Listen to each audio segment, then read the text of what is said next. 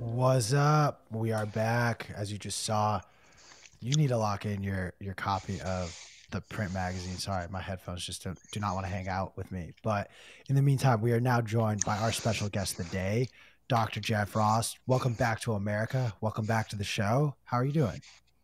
I'm doing awesome, Q. And Chris, P, it's great to see you guys. Thanks for having me on the show again. You as well. How does it feel to have been right about absolutely everything?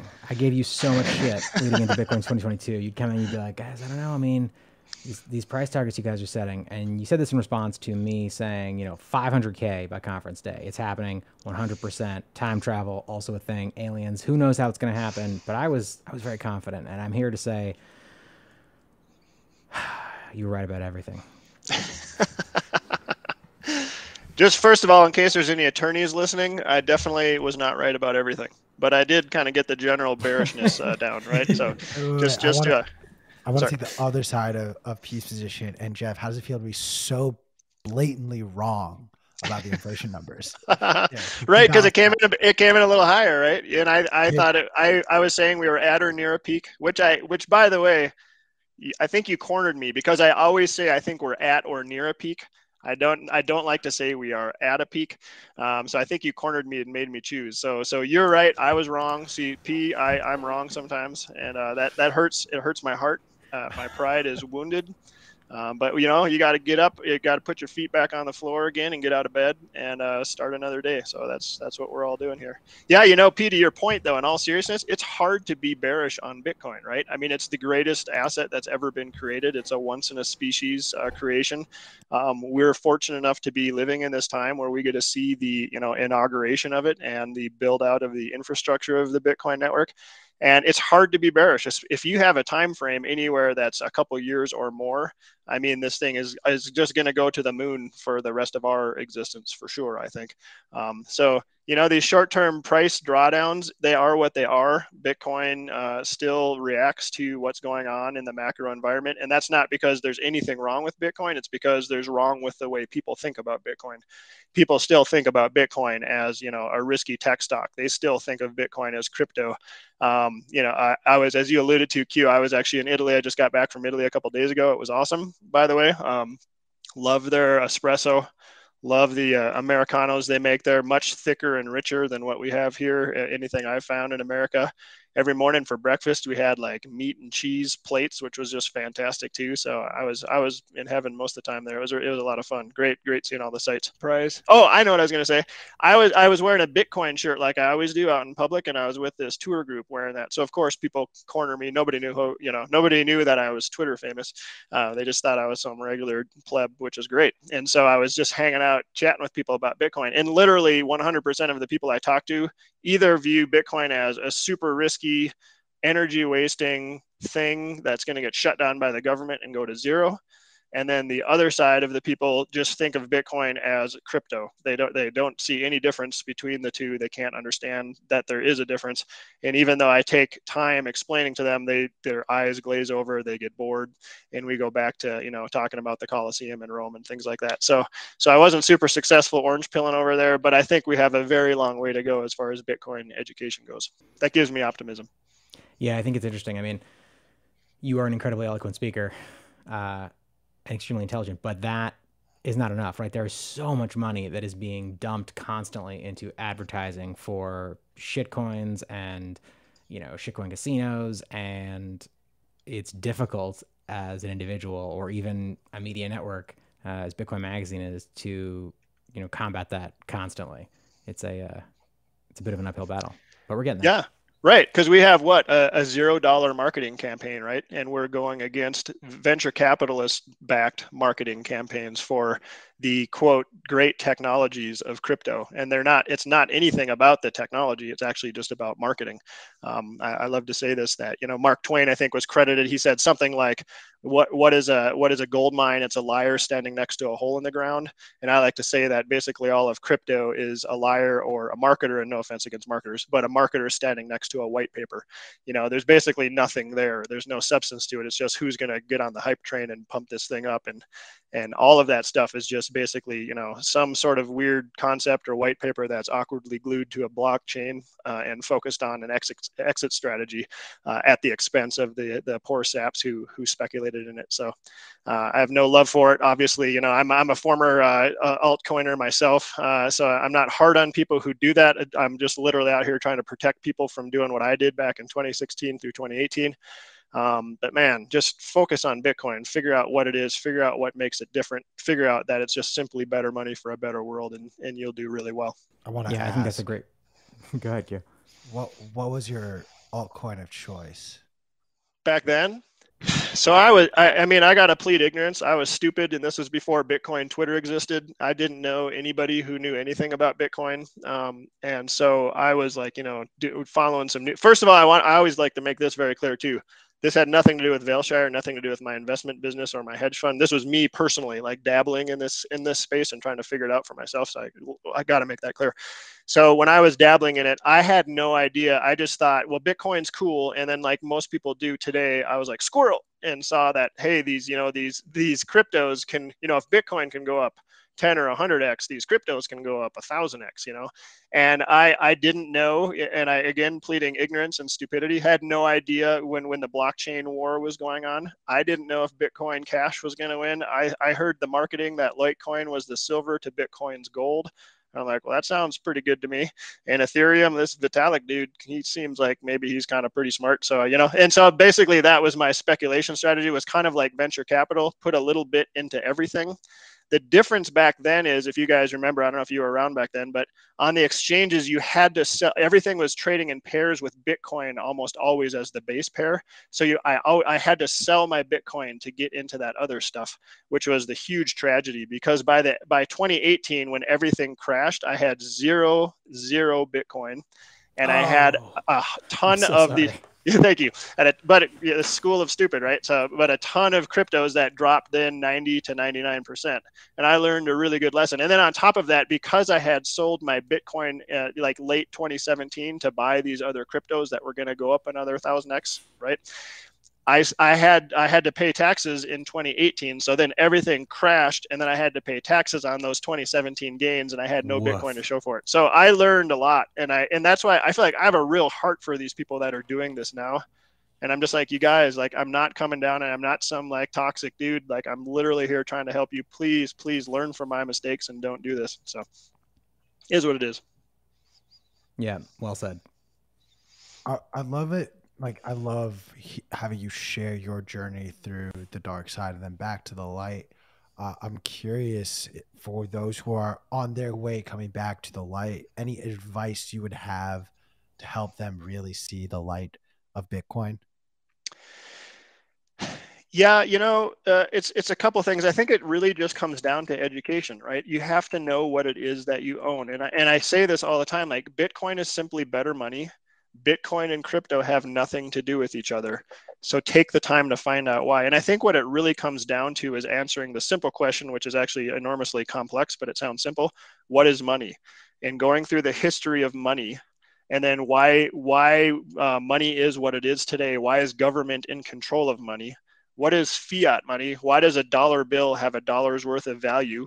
Because by decree, fiat, it has value. It's backed by the US government. Is it a good thing that the government is in control of money? Most people just accept that as normal, and that this is how it should be. We should look back in history and say, is that how it always was? Does it need to be that way? What if we could create a better money? I would argue that fiat actually isn't even money. It's just currency. The actual money that existed for the last, many millennia plus was gold. Gold has served as an excellent, stable store of value for thousands of years. So kudos to gold for doing that. But because we now live in this digital age, we've actually been able to perfect money, and that is called Bitcoin. So basically all of the great things that gold has about it, Bitcoin does that, and does it usually 10x or 100x or more better. than gold ever did. So gold is just intrinsically wonderful money for the digital age.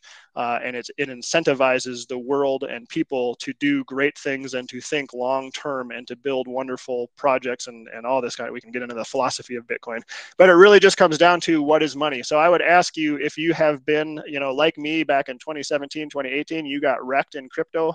Many people have recently. Seriously, please, like, take the time to learn about Bitcoin and learn about why Bitcoin is not crypto and Bitcoin is going to change the world, and Bitcoin is worth saving for the long term and crypto is not. I don't care if you want to speculate in crypto, that's fine. It's a free market, do whatever you want, but please, please, please save in Bitcoin. You're better off betting on Warriors money line tonight and Steph over 3.5 3-pointers than any Absolutely. of these shitcoins. Absolutely. I'm not reading you my full bet slip. That would also include a bet on Clay, Draymond, and I have some unders on the Celtics because fuck the Celtics. Sorry, I got distracted.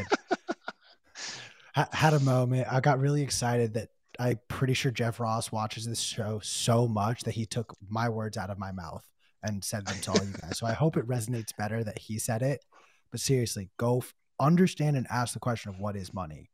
And you'll never be able to look at the dollar, stocks, Bitcoin, or shitcoins the same once you really go down that rabbit hole the way he's described. P, unless you had anything else you wanted to ask really quickly, I wanted to go full smooth brain for a moment here. Cool. So as everyone who has, if you're watching this, Bitcoin price is what, below 24K. I can't see P's block clock, but I've been smashed by and everything. We see the NASDAQ undercutting new lows. We're seeing a lot of things give out. I want to present to you, Jeff, the question that P kind of asked me. What is the event, in your opinion, that's causing this just general sell-off in all markets? Yeah, I mean, I just tweeted this before I came on the show. It's all about the macro, stupid. I think that's an old thing people used to say. It's all about this, stupid. So it really is, right? We've been talking about this tsunami that was coming. I've been just blathering on and on about it since January, since I figured it out. And, back January, February, March, I was saying, yes, it's ugly now, but we haven't even hit the rough patch yet. And now I would say we're in the rough patch. This is the soul sucking moments that it just crushes people, right? And so, like, if you've had any leverage in anything, if it's stocks or bonds or commodities or Bitcoin, hopefully you're not leveraging your Bitcoin, but if you have, you've probably gotten margin called, which means they come in the company, they're trying to preserve themselves. So they buy the contract that you signed that you probably didn't even read very carefully. They came and took your Bitcoin from you so that they could stay solvent. And this is how people lose lots of money very quickly. And you get these capitulatory events where people just puke and they hit the sell button and they're panicking and they're watching their retirement savings just go down the tubes. And they're like, crap, I thought I was going to retire in 10 years. Now I'm going to work forever until I die. These are the kind of moments that happen in these kind of macro situations. So, the last shows that I was on like a month or two ago, I was giving people a reason for how I could be optimistic based on what was going on. And my optimistic case was and you alluded to this earlier, Q, if inflation had truly peaked and then we were starting to see by now inflation dipping down into, say, the 7%, maybe 7.5% CPI, that would suggest to the market that inflation is no longer spiraling out of control, that the Fed would not have to be so dang hawkish, that they wouldn't have to raise rates so fiercely and remove liquidity so intensely. But that's not what we got. If we would have gotten that, I think we would have seen a nice surprise to the upside in risk on assets, stocks, growth stocks, small cap stocks, things like that. And Bitcoin, the market still sees Bitcoin as a risk on asset, even though it's not. That was my case for how could we see a silver lining. I will just tell you guys, I'm just bearish. I'm just flat out bearish. I don't see any good news at all coming right now. So with the caveat, we've had a massive drawdown in the last week. Like, these are severe reactions, right? We've seen like capitulation in like tech stocks, capitulation in small cap stocks. Bitcoin's getting hammered, crypto's getting destroyed. Celsius, is on the edge of solvency right now. Things like that. we may have a short-term relief rally. When you see that, things don't go down in a straight line, they don't go up in a straight line. What they do is they zigzag. And so I always like caution people, like, we're going to see things and we're going to see relief rallies along the way, bear market relief rallies. Those fool almost everybody, especially if you're a natural optimistic person. You think, oh, the bottom's in, I'm coming back in, like, sweet, this is a great time to buy, and they go back all in and then they get wrecked again. I would just tell people that you have to respect the trend. Among fund managers, and most common people know this too, like, the trend is your friend. Don't fight the trend. Not to fight the Fed either. The Fed is literally trying to destroy demand right now. They've actively said they want to bring down housing prices. They know that they're going to bring down equities or stock prices as well. They're succeeding. And I think that this has a longer way to go because inflation is high. The Fed can't pivot, and they can't pivot anytime soon. So if that's what you're waiting for to save us, I think you're in for just a really disappointing next several months. I wouldn't believe any rally at this point unless something fundamentally changes. So again, and the major thing that I think that needs to happen is we have to see inflation come down substantially. That would suggest to the market participants that the Fed's policy is working, whether or not it's their policy that's doing this. I would actually give them credit for. They are literally destroying demand. They're literally going to bring a recession about. They're literally wrecking people's lives, destroying jobs, wrecking businesses, drastically reducing the wealth effect, drastically bringing down consumption in the U.S. So their policies are working. Good for them, but it's just tons and tons of pain. So my heart goes out to people who are suffering. Prices are high, wage growth isn't keeping up with prices, and then to boot, anybody who has any kind of investment is just getting destroyed right now. So respect the trend. I'm very hedged in my hedge fund and my separately managed accounts. This is why we have a hedge fund, is so we can hedge. We're shorting things. We're up this month because the markets are down so much. But I would just continue to respect that trend until, the bear market proves to be anything else, right? It's a bear market until proven otherwise. So respect that.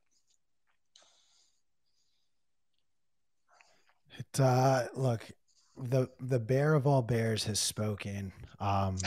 We have just a reminder, an FOMC meeting, I believe in 2 days' time, where another 50 basis points should get hiked up. We've seen some reports coming out of a potential limit to what the Fed can actually raise rates to. I mean, mind you, they're only at, I believe, 0.75, like not even at a whole percent yet. So like we have a lot of runway to go until the 3-4% range, where things can get a little dicey with the payment numbers. And you are alluding to, I think, a longer runway for the Fed. What, of all of these different numbers that get thrown out at us, we get unemployment numbers, we get CPI, PPI, DDI, LMI, whatever bullshit 3-letter acronym they could throw at us to confuse us and say, like, actually this number says we're fine, so we're good. What is, in your opinion, maybe like 2 or 3 economic indicators that you're paying very, very close attention to right now? So the first one, I think the most important, and it changes with the macro environment. And so it depends where we are. So right now, by far the huge elephant in the room, the 800-pound gorilla, is inflation, right? So the CPI, PPI is not as important to the general public. CPI is kind of like the front-facing number that everybody cares about, even though we all know it's not accurate, right? If it was calculated the same way it was back in the 80s, it's probably double at least where it is right now. And everybody feels that too. Like, groceries are so dang expensive. Gas is so dang expensive. Healthcare is so dang expensive. Education is so expensive. Everything's so expensive. So we're all feeling the pain right now. So CPI is the number one most important number that I'm watching. And again, we need to see that it has indeed topped, and that we're going to see it get down into the 7%. I will say, and I know I keep saying this, that we're at or near a peak. I've been saying this for several months. I still think that, and especially with everything that's going on with people are starting to get extremely pessimistic. Consumer confidence is as low as it's ever been. Stocks are way down. Real estate prices are finally coming down. All of these things suggest that it's going to, again, it's at or near peak, but it should be coming down. The one, stick in the mud, the thorn in the side for this is that oil prices just continue to hang in there and they continue to remain high. Right now, crude oil is sitting at $121. So it just like refuses to come down. If oil remains high, that makes it tough for CPI to come down. So I'm watching that number very closely. That's probably the second most important thing I'm watching because it's directly related to the CPI. Why is that? Why are oil prices staying up? Yeah. So, well, the reasons you hear, so the war in Russia and Ukraine, supply side issues for sure. There's a saying though in the commodities markets that the cure for high oil prices is high oil prices. At some point, people just can't take it anymore, right? Because if you're think about it, if you're like a truck driver, you're a self-employed truck driver, you have your own truck, you might be picking up jobs right now that you're actually losing money if you take a load cross country right now, because you're paying for the gas. You can't, your margins are just basically eroding to nothing. Imagine being FedEx or UPS or an airline right now, where the majority of your costs are gas related, oil and gas related. So people are just getting crushed. And as that happens, they're like, you know what, we're just not going to do it anymore. So basically they're just like, I can't do this. I have to basically, shut down until oil prices come down. And that helps to act as a natural drawdown basically for the price of oil. So that should happen at some point. I hope it happens sooner than later. I'm watching for that. That will be kind of the final deflationary event that I think will pull everything down in one huge, massive capitulatory event. If you see oil go from whatever 120-ish right now, and it drops down to 100 and then 90 and then 80 or something right around there, that will be a terrible moment, but that will signal that we're getting very close to the bottom and we're finally going to bottom and then start to make our way back up again. So that's the other thing I'm watching. And then the third thing, and sorry, Q, but hey, you asked. Third thing I watch, honestly, is the price of Bitcoin. I think Bitcoin is the freest market. Bitcoin sniffs out what's going on in the economy much sooner than almost any other asset class does. It did way back in early November. It figured out there was trouble underneath the economic hood, and it started declining from the upper 60,000s. So I'm going to watch that, and I'm going to watch for signs that Bitcoin has bottomed. And that will let me know that I think we're starting to get, and that will be, by the way, we'll still be in the midst of a recession. People will feel terrible. It will be ugly. People will think that stocks and Bitcoin are going down forever. But it will start creeping up suddenly and nobody will believe it. It will do this slow grind higher. And so I'm watching closely for that. And that's when I plan on adding significantly to my stash as well. I love all of those. And we're going to unpack in just a moment, but I want to remind, so smash that like button. There's plenty of people watching right now that will do many, many sats drops. In addition, Rumble fam, feel free to give us a quick little plus sign. And when we get to 50 Rumbles on Rumble, we'll also drop some free sats for you guys over there as well. I want to talk about oil, because this has been the biggest talking point in mainstream media. This has become a talking point when you go to the grocery store. This is a talking point when you talk to your parents. This is a talking point when you talk to the guy you've never talked to before, because we're all in it. We all feel it. And what I have yet to really see, but I'm starting to see indications of, is prices of goods have not yet reflected the increased cost of transportation to take goods from one place to the other. We saw reports coming out of both Target and Walmart, who have really ramped up their online delivery services, starting to send a sign and say in their latest earnings report, hey, our margins were a little cut because of the rising cost of fuel. They're not going to just be like, oh, out of the kindness of our heart, we know this is a tough time for all Americans and all of our customers, so we're going to absorb that cost. Bull fucking shit. Guess what? Walmart owns Sam's Club. Sam's Club still sells you gas, and they still raise their prices of gas. I filled up gas at Costco. It was $5.89 a gallon at Costco. I wonder, this is a very, very speculative question. Do either of you see the potential for the U.S. government to step in and say something along the lines of, we are capping the maximum amount you can charge for a barrel of oil at $250 or $500 a barrel, like something absurd, but still create sort of a salary cap, if you will? Do you envision something like that happening? Well, I'll jump in first, and then I'd love to hear your thoughts too, P. I would say never underestimate the ability of the government to do something really stupid at the worst possible time. And so we've seen this all throughout history of the government doing exactly what they shouldn't have done. And a lot of it's easy in retrospect to criticize them, but I think we have so many lessons now where we've seen this happen during the Depression in the 30s and 40s, in the 70s as well, policies that they did. Anytime you do price controls, it's a losing situation. You're always, always, always going to have negative consequences, consequences, unintended from them. They mean well, right? And I don't even mean to come down on government officials, even though I'm very apolitical. I can't stand almost any of this. I hate even talking about it. But the policy decisions are so stupid and they're so predictable, and they're for sure going to do this, and it's for sure going to cause this whole chain reaction of negative, deleterious effects on U.S. citizens. So they mean well. I actually expect them to do something like that. They'll probably campaign on these kind of things for the coming election. We're going to do price controls, and all of these things that they're going to do, canceling debt, do yield curve control on U.S. Treasury rates as well, those kind of things. Anytime you interfere with the free market, even though there's nothing free about our market, but anytime you cause more interference and more central control of it, it always has unintended consequences and second order effects that we pay for years and years and years into the future. So yes, I expect them to do stupid things like that. And yes, we will regret those kind of policy errors. So we'll see. I'd love to hear your thoughts though, P. Yeah, I mean, honestly, I think I agree with everything you just said. I'm curious kind of where you see us going from here, given those parameters, given that we expect, poor decisions that are kind of focused on the short term to be made, and for those decisions to have these longer ramifications. Like, how do you think that plays out in this specific cycle? And I'm also curious, this is, I guess, a separate conversation, but your thoughts on the Celsius situation and whether what we're talking about now relates to that, or is that just truly a different topic that we can go into next?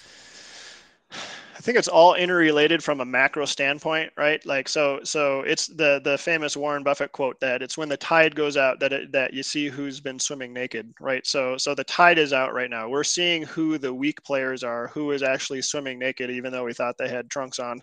And there's a lot of ugliness out there. So this whole Celsius thing is just another example of that. Obviously, Terra Luna was a super easy example of that. Tragic, but obviously very easily predictable, at least among most Bitcoiners that I know. I think that this is just the kind of stuff that we see during these kind of economic situations. So high inflation, terrible economy. We got stagflation right now. People are miserable. Businesses are struggling. People are struggling. We're going to watch businesses go out of business. We're going to see some creative destruction that didn't happen since the last financial crisis, 2008, 2009. The Fed has been backstopping really, and no offense to you if you're a crappy company or work in a crappy company. The Fed has kept you alive, and there's zombie companies all over the place. A ton of companies, even at low interest rates, couldn't even cover their interest payments at very, very low interest rates. These guys are going to have to roll over their crappy debt that nobody's going to want to buy, and they're going to have to roll it over at much, much higher interest rates.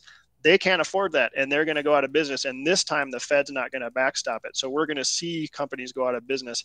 This is why, by the way, I think that this is going to go on for much longer, unfortunately, than most people think. I think we all have this recency bias thing where, we remember back to March of 2020 and that V-shaped recovery where all you had to do is buy at the bottom and then you quickly had 60 to 100% gains. That's not going to happen this time around. We're going to have a painful, slow grind lower. It's just going to be ugly for a long time. It's going to be the main issue of the midterm elections for sure. We're still not going to be out of it by then. This is going to stretch into 2023. I'm most interested in seeing how Bitcoin responds, right? As a Bitcoiner, I love Bitcoin, but so it's getting pulled down by all these factors, pulled down by the lack of liquidity, pulled down by the fact that so many people misunderstand it.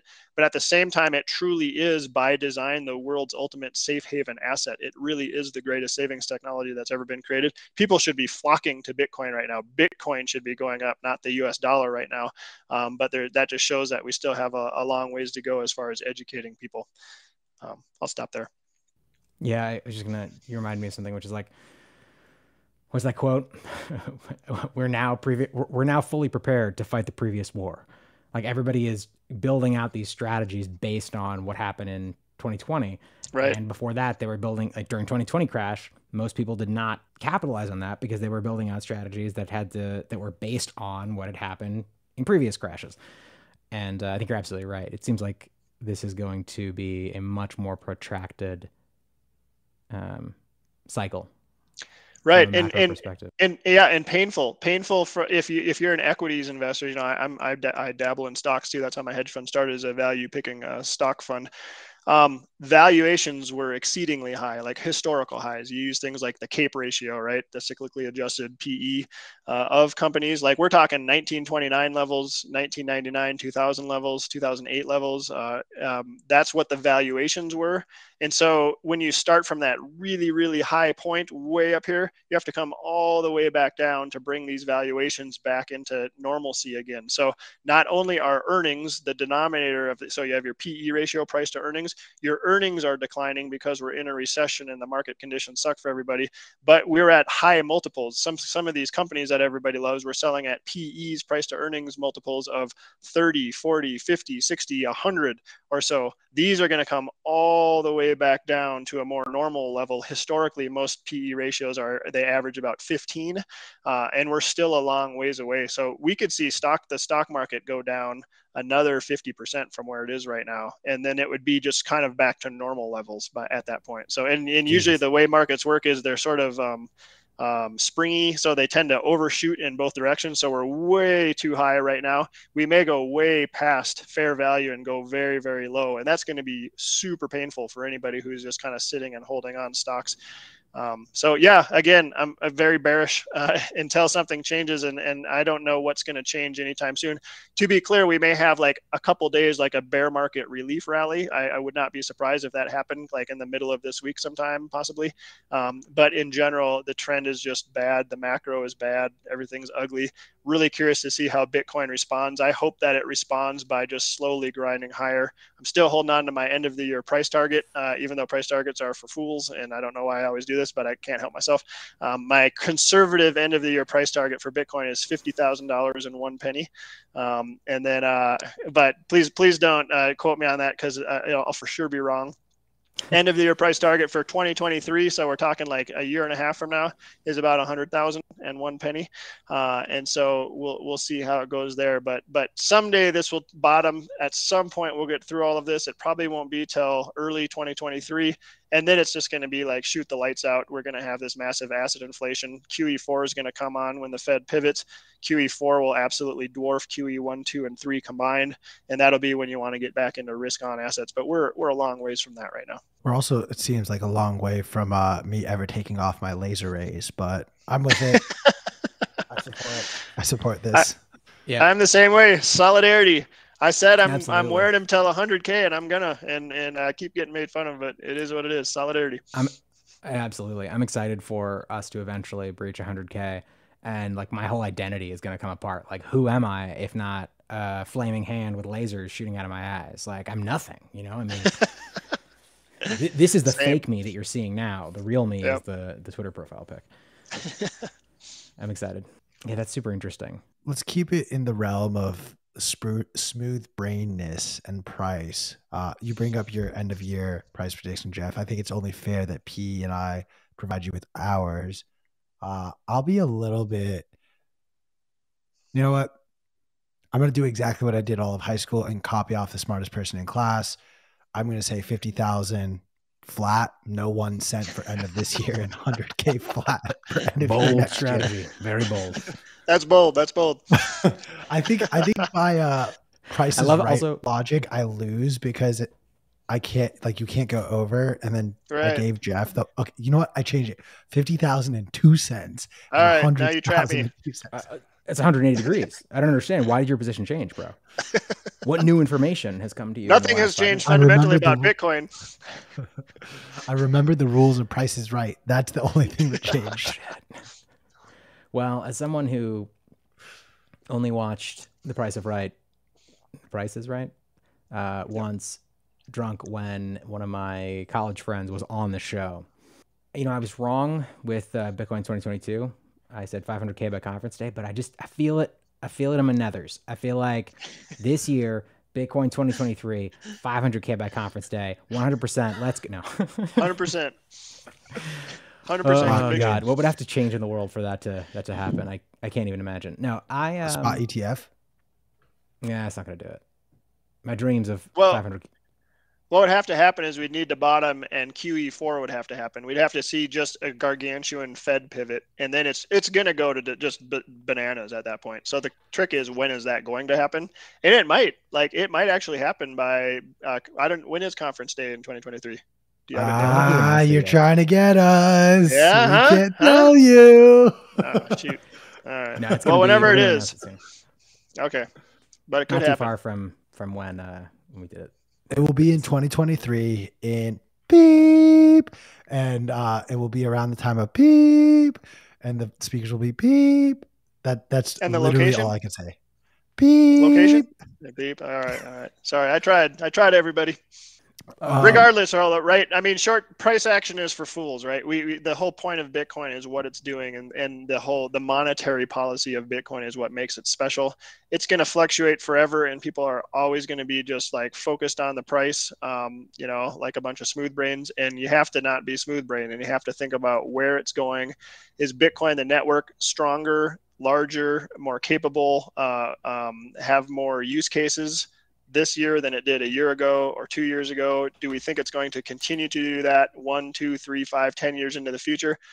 Absolutely. Like literally no doubt in my mind. And is it going to be in existence and be much bigger, better, and more useful 10 years from now? Absolutely. So like, if that's your view, like all you got to do, honestly, like we talk about technical stuff all the time. People always ask me for trading strategy advice, all that stuff. Just dollar cost average into it. This is like these kind of markets right now that are super choppy and volatile, and where the price is very, very low, could go lower. Sure. This is like literally what dollar cost averaging is made for. Like everybody should be dollar cost averaging right now. If you even believe in Bitcoin just a teeny little bit, then put a teeny little bit into Bitcoin every day or every hour or every week or whatever your strategy wants to be.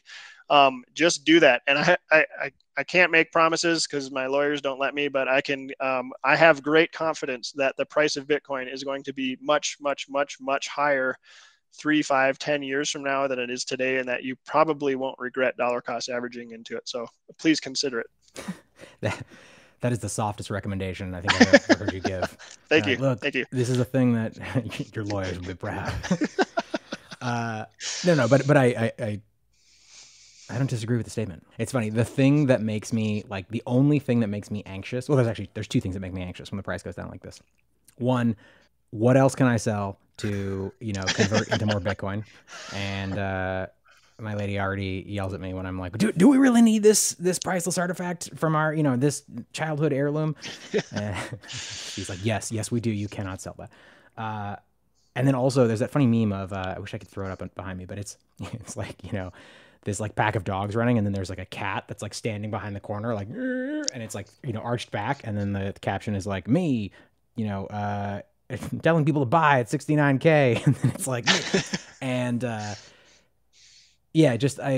having to explain to family members, like, no, hold the line, you're fine, you have, you're not in any financial emergency, you were reasonable when you started to buy Bitcoin, you have funds to maintain your lifestyle and to cover everything else, but people just really want to sell things when they feel like they've lost that. Everybody loves to buy the tops and sell the bottoms.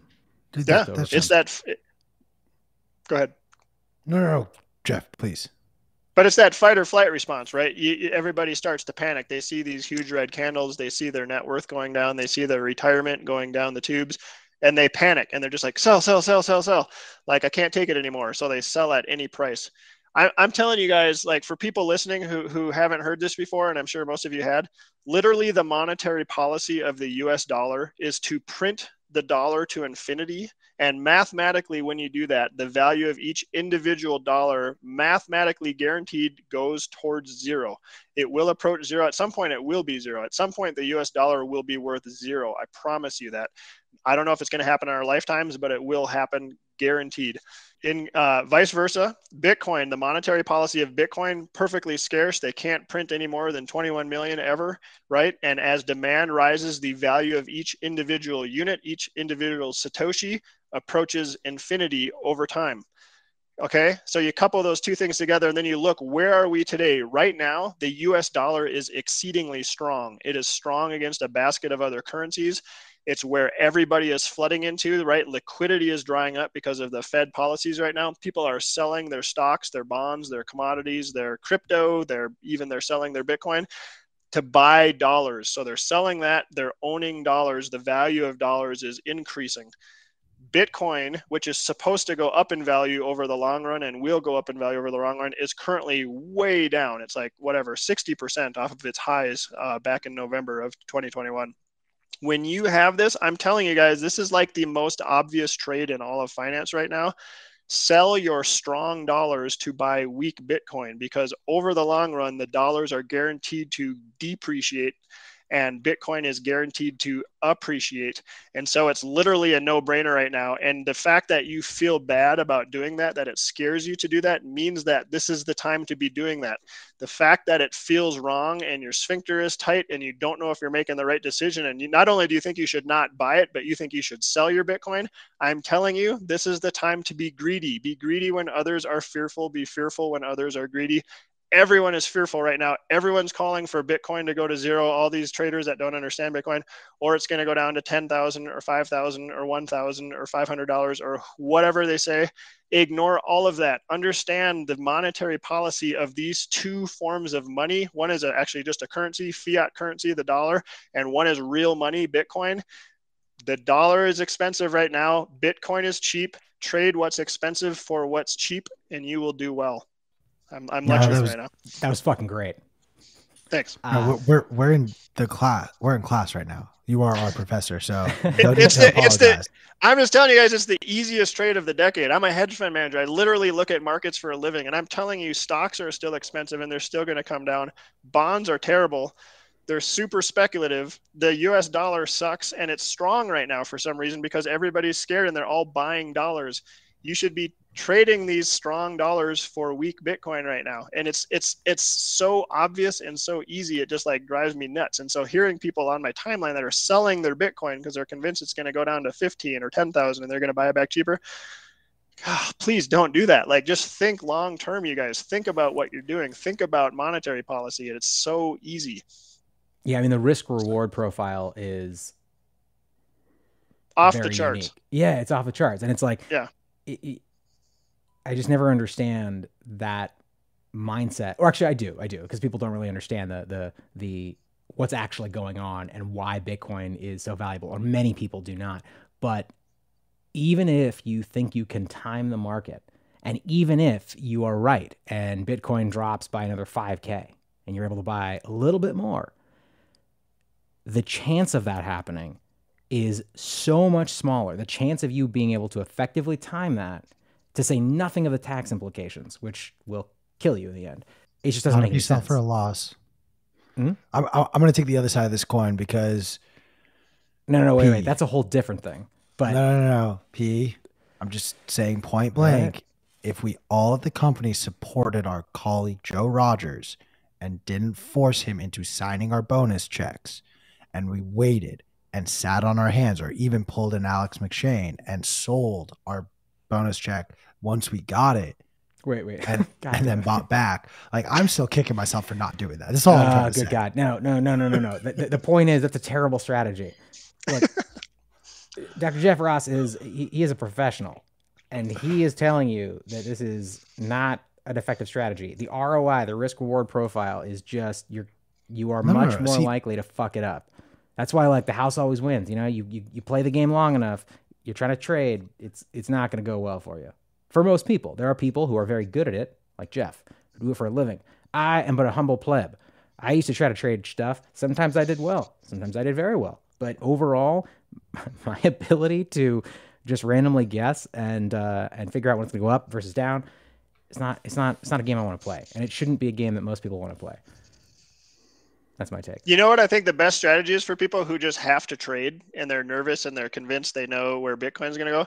When you have the strong desire to sell your Bitcoin, short Ethereum or short Coinbase. Take it out on the cryptos, right? Because they ride the coattails of Bitcoin, right? So they have more beta, they have more volatility. So when Bitcoin goes down 50%, these things go down 70, 80, 90%. That's how I like to do. And that's actually fun because I feel good, when Ethereum goes down. I don't like Coinbase. I love it when it goes down. And I'm very happy to short that. So do that. So hang on to your Bitcoin, but protect your house. Like say you're freaking out. Like I bought it at 60. I think it might go down to 30. Dr. Jeff is bearish. Awesome. Short the crap out of Coinbase when you feel like that. And I guarantee you'll actually do better if you do that instead of just trying to time Bitcoin purchases. And it's way more fun too, because you feel really satisfied when your Coinbase short goes down 70%. I love this. I was treating Bitcoin for the last 3 months. I've been treating Bitcoin like a leading indicator and for the NASDAQ and have been trading QQQ puts and calls off of what Bitcoin's price action has been. And it's been a very lucrative strategy. I cannot wait to short Brian Armstrong, also known as Alex Mashane's company, Coinbase, a lot. Good. Oh my God. But be careful right now, by the way, in the very, very short term, it's really oversold right now. So it's probably going to bounce at some point. And I don't want you to go into it. And by the way, this is not individual investment or trading advice. This is just entertainment purposes only. Thank you. This is in no way is this financial advice. However, I'm going to do everything that Jeff Ross has just said to do with my own personal finances. Yep, just a joke. When you have the urge to, sell your Bitcoin, just instead of doing that, just punch yourself in the crotch. And then you'll experience the same level of pain because you're a masochist, and then you won't lose your Bitcoin. That's also a good strategy. You could do that too. I want to talk about QE4. I think a lot of people in this space are expecting it, and people not in the Bitcoin space as well are expecting the Fed to have to go back into quantitative easing.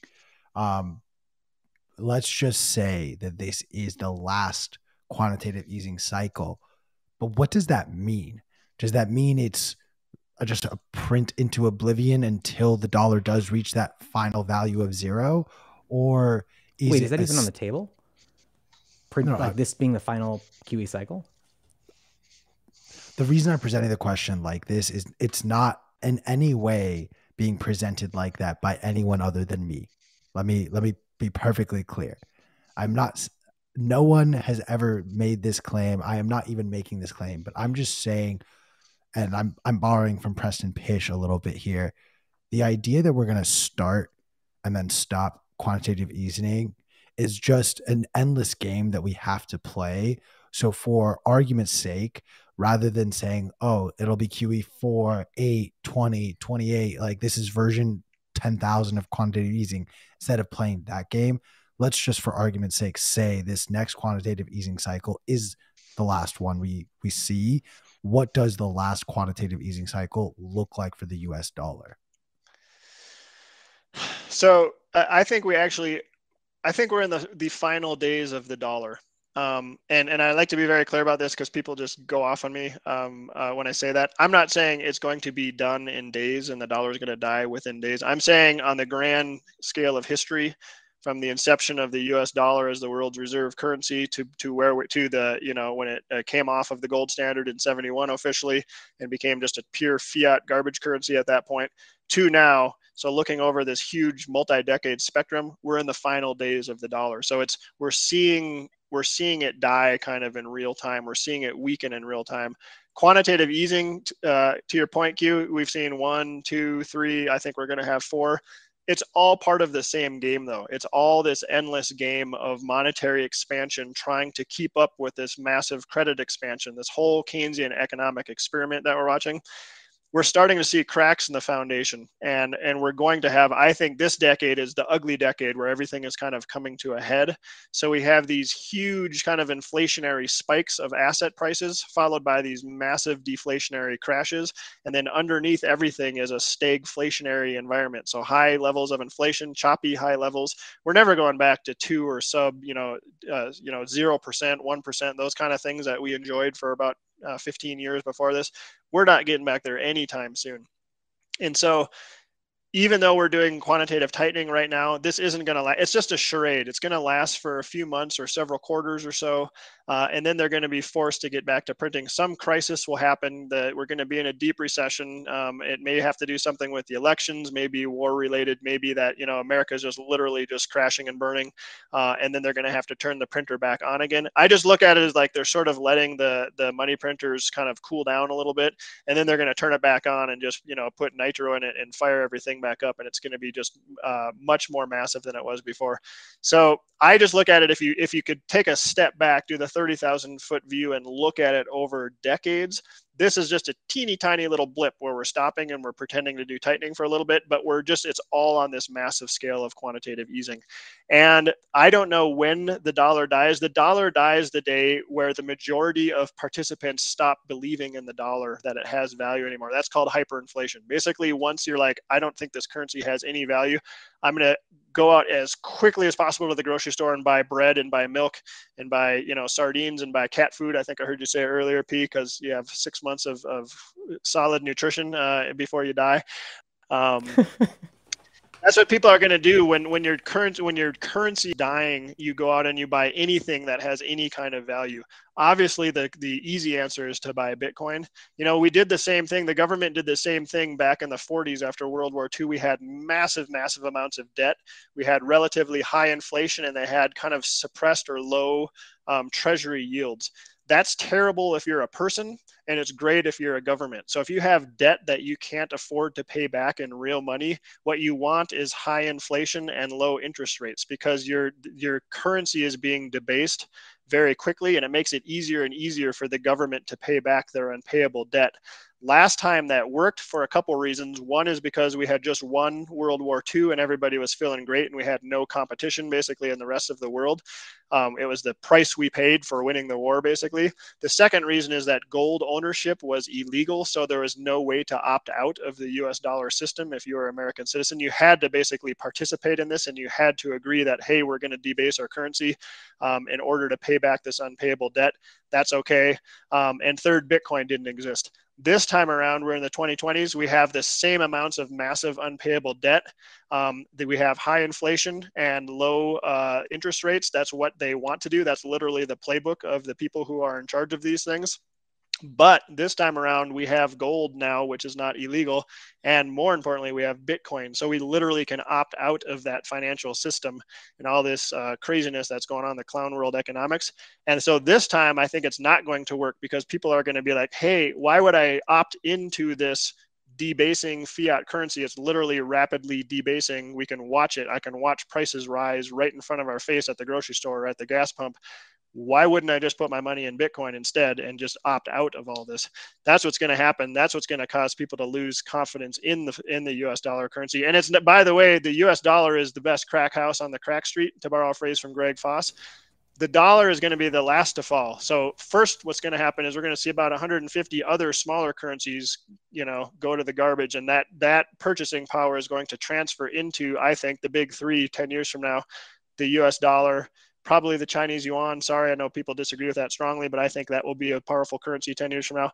And then Bitcoin. And Bitcoin is going to be the biggest beneficiary of that. But those three are going to capture all of that purchasing power within the next 5 to 10 years.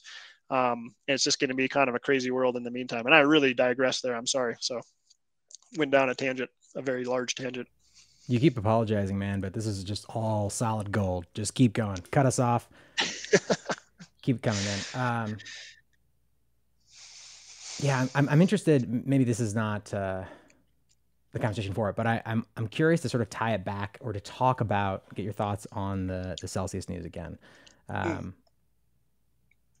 Broadly speaking, like, I'd be curious to hear your overall thoughts on sort of what we can learn from that, what it means, whether you think that there is a risk of sort of market contagion, right? We saw this with Lunaterra, where we are now seeing, I don't know how many billions of dollars are being affected by the Celsius news, but there's still a lot of money that is in other exchanges that are in a similar position as Celsius. They're not the same one, obviously.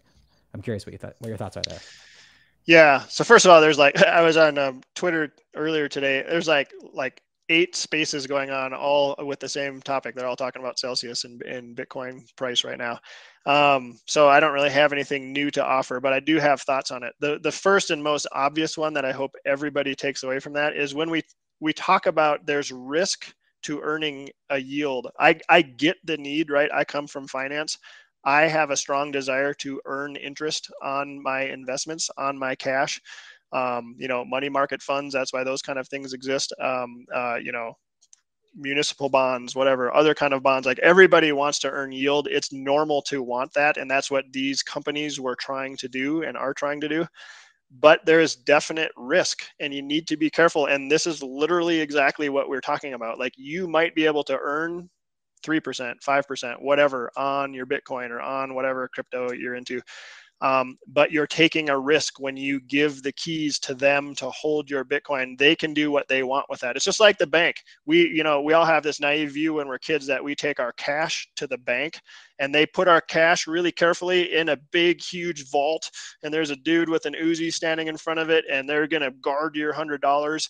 No robbers are going to get in. And then anytime you want to go back to the bank, you can say, give me my $100. And they go out and they remove that little pile that they carefully left there and they're going to give that back to you. Like that is not how banks work. When you give your money to banks, they're like, sweet, thanks. I'm going to go invest this and do what I want with this. And I'm going to give you this little paltry interest payment to make it worth your while and make you feel good about it. This is exactly what the crypto companies are doing. When you give them your Bitcoin or whatever else you want to give them, they're like, sweet, thanks. I'm going to take this and I'm going to loan this out to, and I'm going to do other stuff with this. And I might rehypothecate it. I might do all this other stuff. And then we're going to give you a cut of our profits. And what the attraction to these companies like crypto.com, like, Celsius, like there's a ton of them, Voyager, they're all over the place.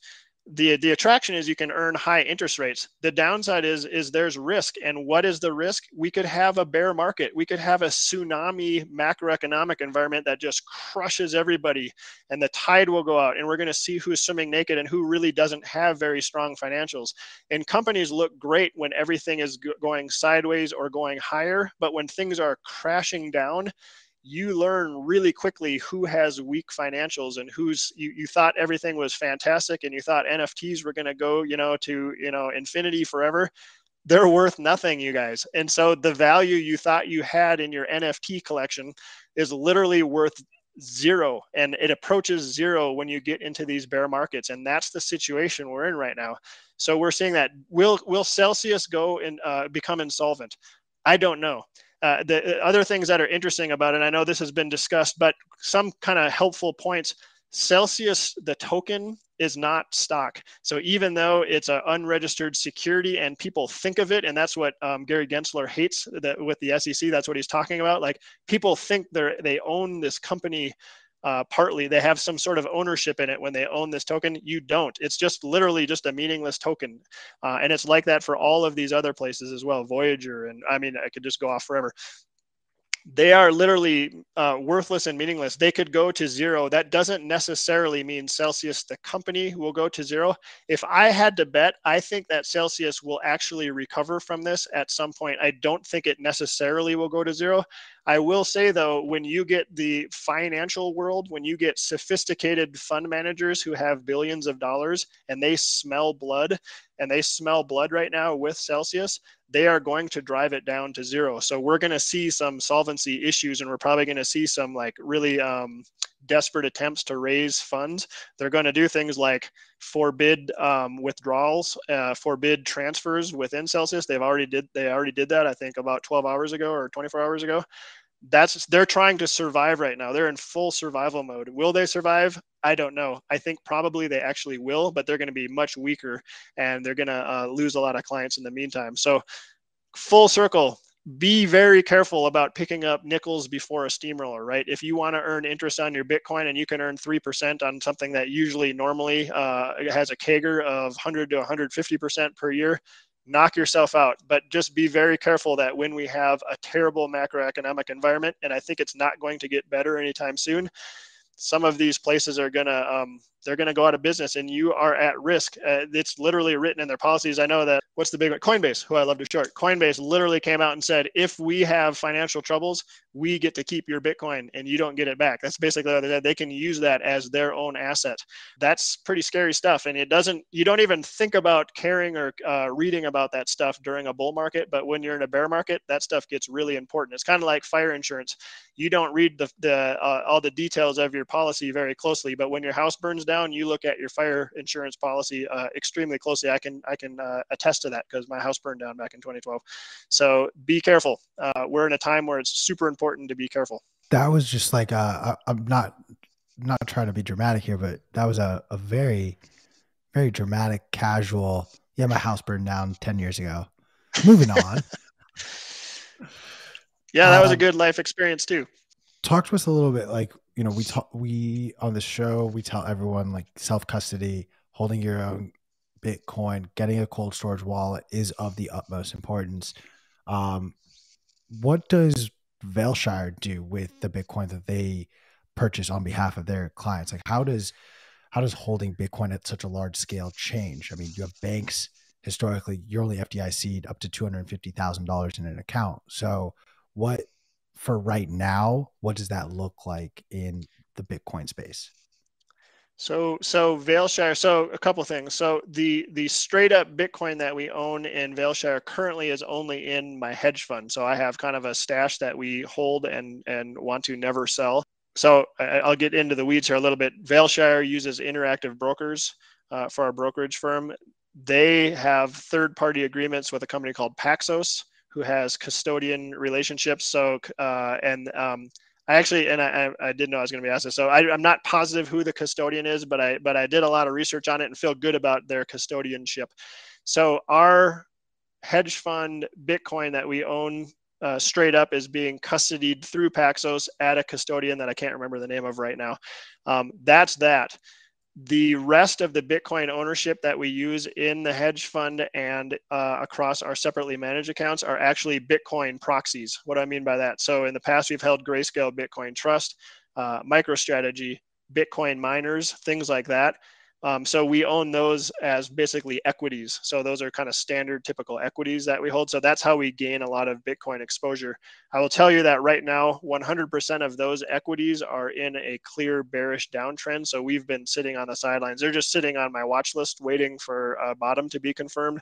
And then we'll get into owning those things. So, but for individual investors, and this is what you alluded to earlier, really recommend. I mean, if you want to try earning interest and take the risk of that with these places like Celsius and Crypto.com and Voyager and whoever else, totally fine. It's a free market. Do what you want. But please don't do that with the majority of your Bitcoin.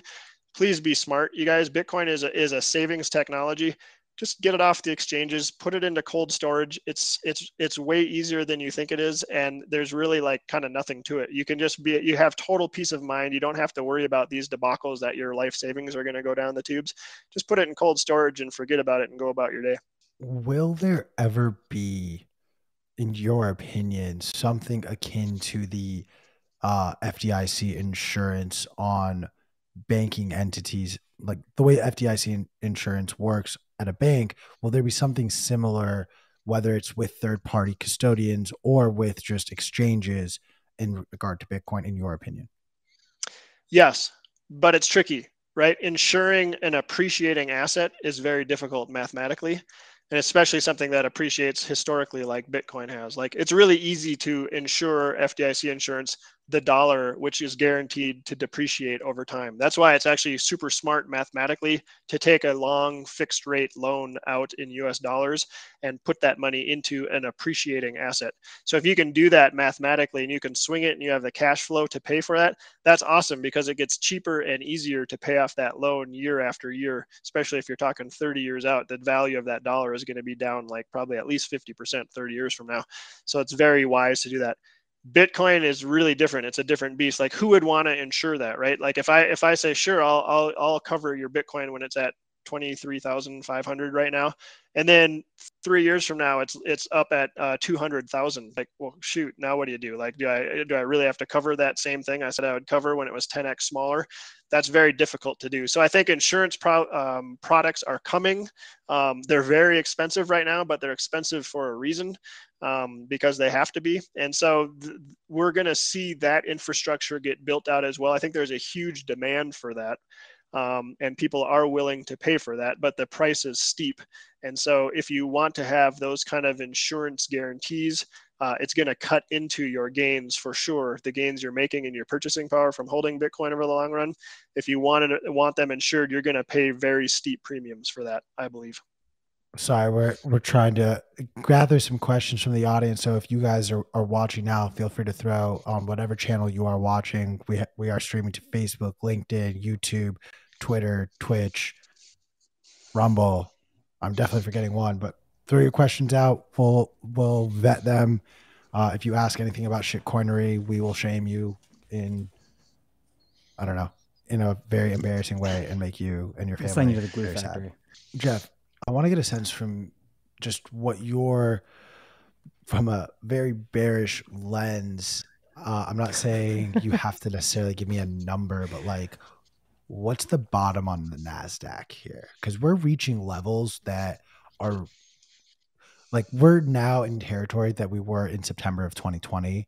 And I'm curious if when we start to break below potentially where we were in March, February of 2020, before that original COVID sell-off, if things start to become really, really scary in the eyes of the Fed and the federal government. And I need to go deal with my dog. So where's NASDAQ going to go? Prediction. So as we know, price predictions are fool's errands, right? Where could it go, though? You almost fell into his trap. I know. You're making me do this, and then people are going to quote me on this the next time I'm on here. So, but what do I think it's going to do? I think that it has lower to go, and I think that, so right now the NASDAQ is sitting at 10,919. Excuse me. Good. Thanks. I had a cough there. 10,919. I think it could go down another 20, 30, 40% from here. Honestly, it kind of similar to the .com crash, 2000 to 2002. It just kind of kept going lower and going lower and going lower and going lower. And you get that multiple compression. So these things that were, like we talked about earlier, they were at a PE of 50, 60, 70. They're going to go down to 50 and then to 40 and then to 35 and then to 30. And then in the meantime, the earnings are going down as well because we're in a recession. It can just sort of keep grinding lower and lower and lower. So I think we could see, 8,000-ish, somewhere in there, 8,500 as a range. I think that's actually very reasonable. Could it go lower? Sure. At some point, it gets to be pretty cheap from a long-term perspective. I'd be interested in buying some of those things again at that point. But I'm definitely not a buyer now. Like I'm double short the NASDAQ right now in my fund, and for some of my more aggressive Vailshire clients, we're using a double short like exchange traded product right now to be extremely short the NASDAQ, and we've been very profitable so far. And I'm sticking with that trend until the trend breaks, and I don't expect it to break anytime soon. Totally random question, Q. Or go ahead, you were going to say something. I just want to help people. We don't have charts up on the screen, but just to get a sense of where we are versus that March ticker that I brought up, we're only 10% away from the high we had in March before the COVID sell-off. So a 20-30% sell-off that Jeff is describing here for you guys, that takes you deep into that COVID V K-shaped recovery. Like the chart that everyone who has looked at a stock chart in the last 2 years, everyone knows that chart. 20% from here, you are in that downward motion. You are not hovering above those March levels. So just something to really think about as you see this hyperbolic nature of, well, Bitcoin's down so much. It's like, right.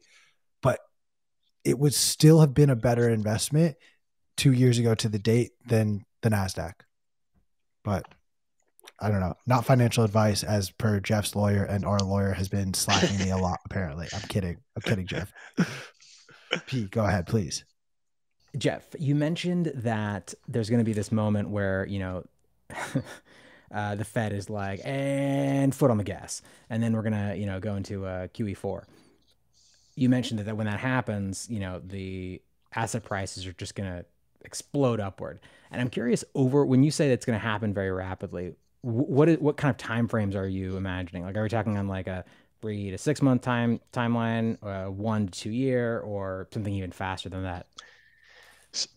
Well, so when will it start? I don't think that it starts until probably like at the earliest, maybe Q4, maybe somewhere around a little before the midterm elections. One of the FOMC members, I can't remember who it was, he sort of implied that we may pause in September the rate hikes. I think that would be a positive for risk on assets, at least for the short term. But I don't know if that's going to be enough because they could get back. It just depends what inflation is doing. So like I said, I'm watching inflation numbers super closely. Say they get inflation under control and the CPI is back down to sort of 4 to 5% by Q1 of 2023, which I could see happening by that point, because we would be in like a full-blown recession. There'd be no more demand. They would have succeeded, but it would be at great cost, I think, to us as Americans. And then they reverse. So what I would see happening at that point is we get our bottom in. I think Bitcoin would kind of be the canary in the coal mine to let us know that kind of the dust has settled, the coast is clear a little bit, and it would start to ramp up again. I think then we would start another kind of normal bullish cycle that could last for as long as like 2 years, 3 years. So maybe from mid 2023 into 25 or 26. We may have just another massive run up again in asset prices, and all of this bearishness will kind of be left behind. First of all, people won't believe it, and then they'll start to get on board, and then things will rip higher, and then we'll get back into that euphoric optimism that we were kind of near the end of 2021. That's kind of the time scale I look at. It's obviously impossible to predict that far out, but that's what I could see happening at this point. It will change as the facts and the data change. But so I think that will be the time to be heavily invested again. And I'll know when that's going to happen. Here's how my cheat sheet, how I know it's going to happen. Like I said, I'm very short, the NASDAQ right now. I'm shorting small cap stocks. I'm shorting the S&P 500. I'm short mid cap stocks. I'm short, lots of things. I'm short innovation, ARK funds, those kind of things. Housing, financials, all that kind of stuff. When all of those shorts stop working and I hit my trailing stop losses on those kind of things, and when all of these other like high beta, highly volatile growth kind of assets like Bitcoin miners and those sort of things, and other tech stocks like Shopify that's down like 80% from its highs, when those things finally look like they've bottomed and they start to go into bullish momentum, that's when I'll know that we can get fake outs, we can get false starts, but once that gets sort of confirmed that a bottom is in, that will be the time, like guns blazing, QE4 will be in full effect. That's where we're gonna see some just super tremendous gains at that point. And I'm looking mostly to, and it could change, but I'm looking mostly towards Bitcoin miners as being having the greatest gains the most quickly, because Bitcoin is the world's freest market. It should sniff out the changes sooner than any other major asset class does. And then Bitcoin miners, which, if Bitcoin's down 60%, these miners are down 90%, they're going to be like a quick double, and then they're going to be a quick triple, and it's going to be just astonishing. So I would look to those kind of things first. Again, not individual investment advice. This is for infotainment purposes only, but that's what I'm doing for my Vailshire accounts and my clients. And I think it's going to be a good year starting somewhere in 2023, 2024. It's going to be a good couple of years. Trying to clarify a point I made. So I'm going to be in the Twitch chat in a moment, but we're going to take questions now. And the first one I want to throw out, in my opinion, we saw one of the best troll jobs of last week on Twitter itself by none other than Jack Dorsey, announcing Web 5, circumventing both Web 3 and the never even talked about, never discussed, never developed Web 4. What effect, if any, does Web 5 have on Bitcoin in particular, given it's Jack and Block that are going to be developing that? And what are your expectations of that versus Web 3? Well, first of all, Web 3 is just a big marketing campaign, right? It's just garbage. And so it's fine. And that's the kind of thing that happens in massive bull markets when everybody's euphoric. Everybody jumps on board. Venture capitalists pump billions of dollars into it, and then they get their marketing teams involved, and they pump, and then they dump, and then they get out and they leave, regular people holding the bag. So I hate everything about it, and it makes me mad because I come from that industry. So that's what happens though during the final stages of a bull market. We're seeing they're approaching their intrinsic value, right? Of most of Web3, the intrinsic value is zero, and we're watching things rapidly approach those numbers. I love Jack. He's just the best. He's one of my favorite people in all of Bitcoin, and I love the things he does. I love the way he trolls. I love his heart for Bitcoin, and he has such clarity of thought, and he's so far, I think, ahead of where most people are and how he thinks about things. He's a true visionary. Elon Musk gets all the credit, but Jack, I think, is going to do foundational things that are like improving the world, that will improve the world for decades to come. Web 5, depending on how serious he was or not, to me, that's all just inevitable, right? This is what's so fun about watching this nascent asset class being built out. It's the king of assets. Clearly, we can already see this. Like, it's changed the world technology as far as money goes and saving technology goes. We just get to watch the infrastructure get built out in real time. So I think we're sort of like similar to where we were in about 1996, where the internet was. Back, you guys are both way too young. You don't remember this. I got my first email account in college. I had no idea what to do with it. And then we're like, ooh, I can send a message to somebody and it would make a little noise. And when you got onto the internet, you had to log on and it made all these crazy noises, like, because you're getting on a phone line. Like, that's about where we are with Bitcoin right now. And so watching the infrastructure get built out and watching this just all these massive use cases get built out, where ease of use, use cases just grow and grow, and the network itself just expands and becomes so much larger, so much more powerful, so much more unstoppable. We're going to get to watch all of that being built out in real times and on multiple layers. It's going to be to the point where it's going to be invisible. And these things where right now we're talking about things like hash rate and all this kind of computer jargon, technical jargon. 10 years from now, 20 years from now, nobody's going to be talking about that. Nobody's going to really understand how Bitcoin works the way that we understand now. And I'm a total novice as far as that kind of stuff. I'm not a technical guy. I'm not a software engineer. I don't do any coding really. The people who figured it out 5-10 years ago, the cypherpunks and those kind of people, the Adam Backs, those guys, the Hal Finneys, they're going to be like these legendary, just geeky, amazing people that nobody could even believe that they could conceive of something like Bitcoin. 5, 10, 20, 30 years from now, everyone's just going to be using it. It's going to be seamless and it's going to be invisible. And these days of like, we're going to look back and they're going to be teaching economics classes about how, can you believe it? Like back in the late 1900s and early 2000s, we used to have money that was controlled by a government. And there'd literally be like this group of old dudes sitting in a room deciding on monetary policy. And we'd all sit around the TV watching and the internet watching, like, what is Powell going to say? Is he going to raise rates? Are they going to print more? Are they going to tighten? Oh, this is so crazy. Like, we're going to be like, that was insane that we did that. It's kind of like the way in medicine. Someday we're going to look back at chemotherapy. And sorry, I'm doing a real tangent here. We're gonna look back at chemotherapy and be like, can you believe we used to give people poison? Like, we literally would inject poison into their veins and try to help kill their cancer. But in the meantime, they were killing all of the healthy cells in their GI tract, and their hair was falling out, and all these crazy other side effects that we had. It's going to seem so archaic. And at some point, we're going to look back at fiat currency and be like, that was so archaic and crazy that we had such an unknowable monetary policy. And now, of course, it'll just be like, well, yeah, Bitcoin, it's just completely knowable. We literally know exactly the schedule of the Bitcoin that's going to be released all the way till 2140. And then we know that after that, it's just going to be a non-inflationary currency. It's just totally knowable. There's literally no risk to that. It just is what it is. And people are going to take all of that for granted. And in the meantime, though, it's super fun for me, just as a person, to watch the infrastructure getting built out. And then as an investor in Vailshire, in my fund, and for my clients, it's super fun to help support and figure out and determine these companies that are doing that best. And people like Jack Dorsey and people like Jack Mallers and people like Corey Clipson and the people over at Bitcoin Magazine, all these people who are sort of leading the charge and creating this whole new world order. Like, for me, it's super fun as an investor to figure out who those companies are and those people are and get back with them and support them and invest alongside of them. So I'm having a ball with all of this. I think it's just a super fun time to be alive, even though this decade is going to be a tumultuous one. I think it's going to get worse before it gets better. What's on the other side, though, we're going to push through the doors and we're going to be in this new world on a Bitcoin standard. And I think it's just going to be so much better than the world that we're in right now, with the long-term visionary thinking versus this short-term garbage fiat plastic products, things that break after one use, all these kind of things that we're all used to, prices rising year after year after year, so it's all unaffordable. all that's going to change and everything is going to be different. It's just going to be such a better world. So I'm super excited for what's next. And I'm super excited to invest alongside the people who are making that happen, like Jack Dorsey.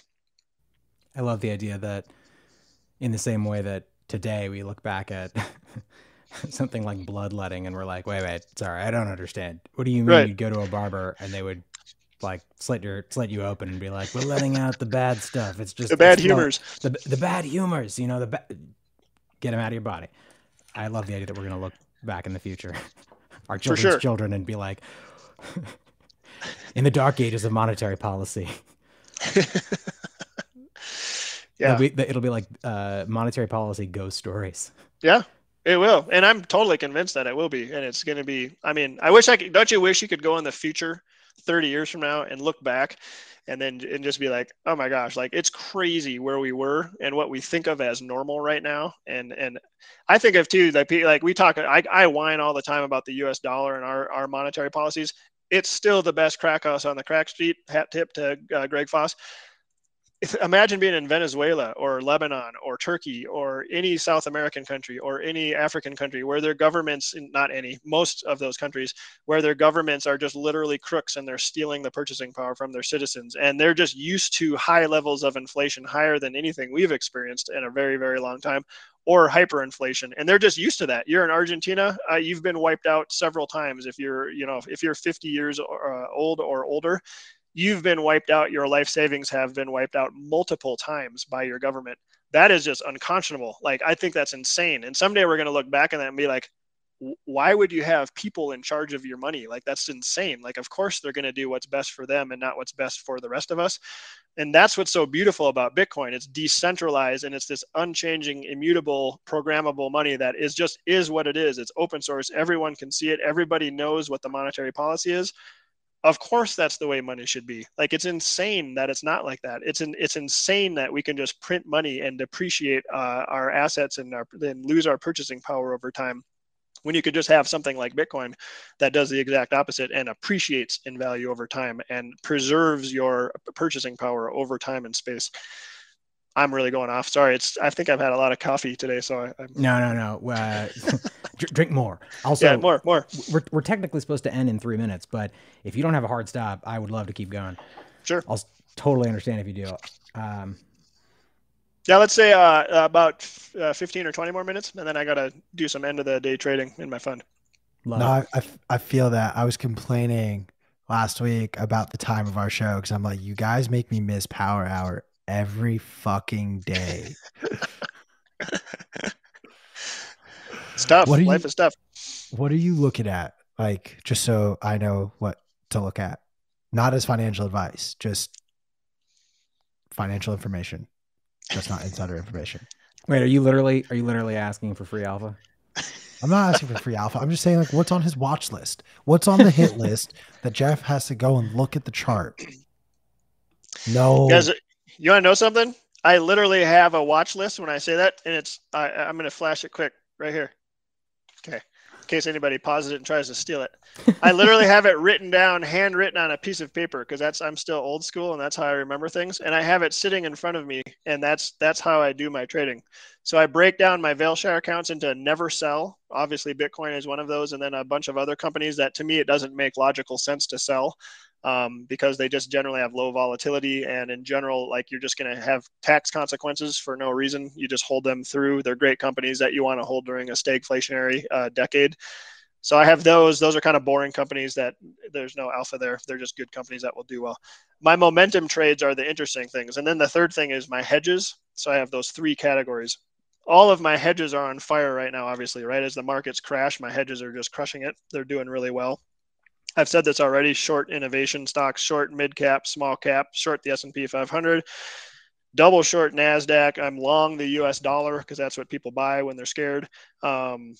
Short block, BLOK. That's the blockchain ETF that has miners and then exchanges in it as well. And then things like NVIDIA and other things that are kind of crypto-ish kind of things. So I'm shorting that, shorting financials, shorting housing stocks. Those are all my hedges. And then my watch list. So the things that I'm waiting to buy, salivating to buy because they're down literally 70, 80, 90%.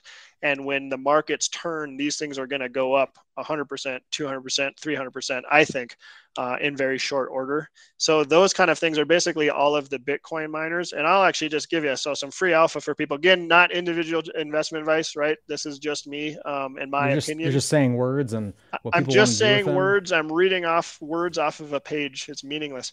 So some of the miners that I like, and I love supporting Bitcoin miners when they're in bullish trends, and they're very much not right now. So I'm not buying these right now, but I will when the momentum changes. I like CleanSpark. I like Core Scientific. I like Hut 8. I like Iris Energy. I like Marathon. MicroStrategy is an easy one. And then I like Silvergate, the bank that supports a lot of Bitcoin stuff, although I'm concerned they're going to start delving into too much crypto stuff, but that is what it is. So those are the miners that I like best. And I think, like I said, these things are down 70, 80, 90%. I think they're an easy double once we flip. And so I'm watching those very closely and hoping that they bottom sooner than later, but I'm skeptical that they do. Those are my things. And then as far as some tech stocks, I'll just throw out a couple names that I have on my watch list too that I like. I like Mercado Libre. If you know Mercado Libre, it's sort of like the Amazon e-commerce main company of kind of Central and South America, and the CEO is a superstar. I like him a lot. Nvidia, I still like. Shopify, I like Block, which was formerly Square, which is Jack Dorsey's company. He's doing everything Bitcoin focused, so I can't wait till that gets out of a downtrend. And then I actually like Tesla. Like, I think that's a great long-term holding, but I only own that as a momentum trade. So right now that's in a bearish trade and trend as well. And then finally, I'm long some like oil and gas companies as well right now. Couple that I like. I'll just give two more freebies away. Actually, I'll give three. So two, Chevron and Occidental Petroleum, two oil and gas companies. Why do I like those? Warren Buffett likes those, and he buys those when they're cheap. So they have sort of like a Fed put.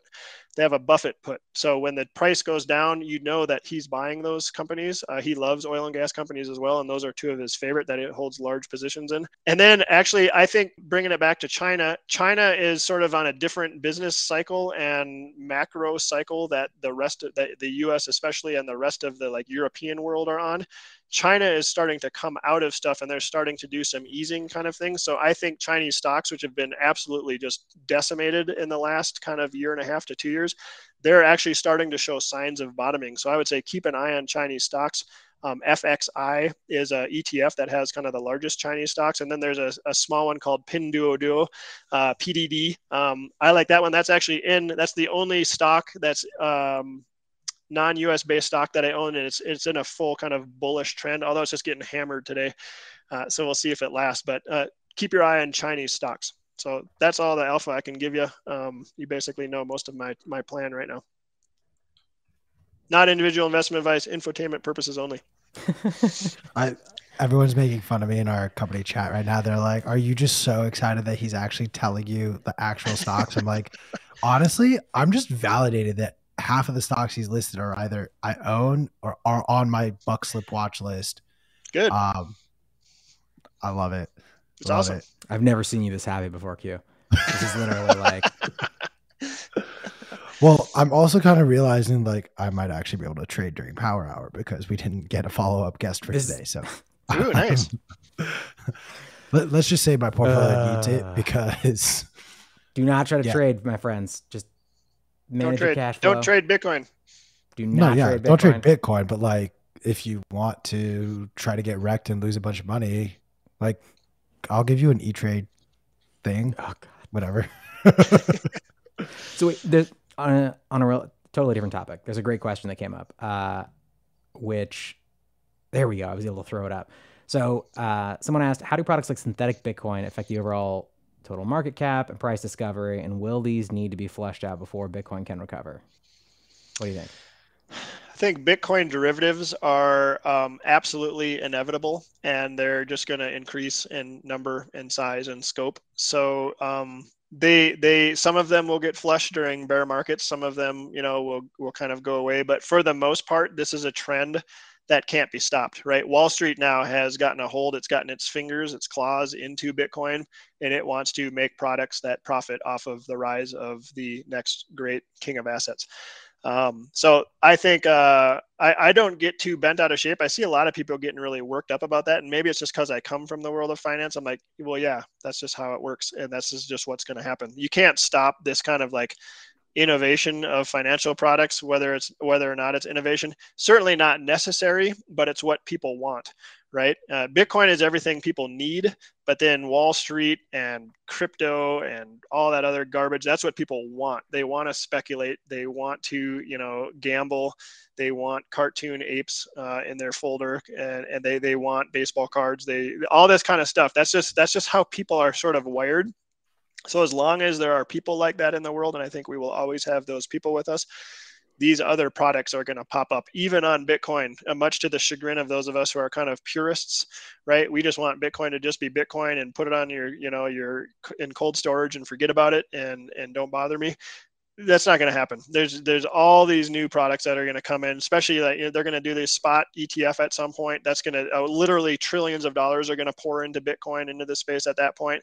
And every kind of conceivable product is going to come online as well. So I don't get bent out of shape about it. I think it's interesting to try to pick and choose. And that's what I do during the day is I tease out the good companies and the good products and think about what kind of investments I can put in my Vailshire accounts. And I don't really worry much about it. So I don't even know if that answered the question, but I think it's inevitable. I guess that's my base answer, and don't worry about it. I don't think it's really going to affect the price of Bitcoin though, other than to bring in more volume into the Bitcoin space. In your opinion, do you think Bitcoin could have reached 100K if there were less altcoins out there? I don't really buy that argument very much, and I know that people are very passionate about this. I think we didn't reach 100K because the macro changed. I see everything through my macro. I think we were going here. I got a couple of things. Well, I talked about this months ago, but if you look at the chart of Bitcoin, I think when you go back to April of 2021, it was on its way to going parabolic and was going to go to 100K and well beyond that. And then literally out of left field, black swan event. And I truly think this was a black swan event when China banned Bitcoin miners and literally banned them, not just fake banned them, said, oh, we're banning Bitcoin. They literally kicked the Bitcoin miners out of the country. That was a literally out of left field thing that just punched Bitcoin in the face, and the price dropped 50%. That had nothing to do with macro. It had nothing to do with the network growth. It had nothing to do with any of the fundamentals of Bitcoin, and it just punched it in the face. It was like, the Mike Tyson, like you had a plan and then everybody has a plan until you get punched in the face. The plan was to go 100K and higher, and then China came out with that. So then it took a few months, and I kept saying to people, like, the macro still looks good right now. At some point, we're going to bottom and we're going to make another run higher. I thought we might get there by Q4 of 20. And I fully admit, I was one of the people who thought we were going back up to 100. But then it took me a little bit to figure this out. The macro changed. Bitcoin sniffed the trouble under the hood for the coming Q1. You remember Q1 of 2022, the GDP number just came out. It was actually negative 1.5. It got revised from negative 1.4 to negative 1.5. Bitcoin figured that out all the way back in early November. It's like, oh crap, things are actually looking kind of ugly. It looks ahead. Markets look ahead to what's coming, and nothing looks ahead more than Bitcoin does. So it figured that out, and that truncated the run higher. That's why we didn't get to 100K. That's why we didn't have the parabolic rip higher. That's what I think. And so then when it started to get ugly again, and people were like, oh, you know what? Bitcoin will never get below the lows that we saw in July. This is back when Bitcoin was still like 40,000. And I'm like, that is not true. Like, the macro sucks now. The macro was good back then. It just got punched in the face by China. Bitcoin did. This time around, the macro is terrible. Do not use 28, 29 as a line in the stand. It's absolutely going to break through that again, and it could go lower because the macro is terrible.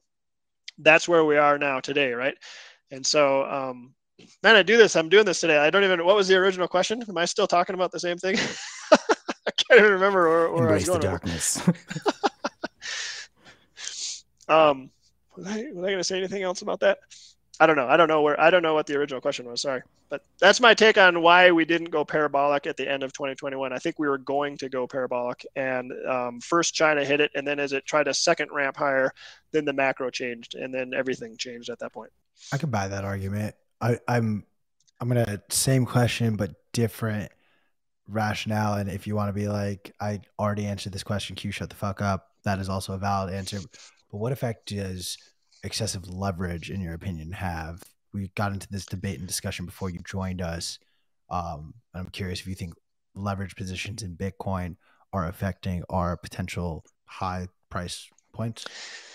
Yeah. So a couple things. Number one, don't use leverage with Bitcoin. Please, if you're in the audience listening to this, don't use leverage with Bitcoin. Okay. Only a few people can pull it off, and it's not you. Don't do it. You're the chump if you're the one using leverage. Number two, leverage is a double-edged sword. So during a bull market, it helps the price to go higher faster. During a bear market, it causes the price to go lower faster. So it works in both ways. So I will tell you that people literally make a living looking for leverage to get built up, and then they cause fear by putting in market orders and doing things.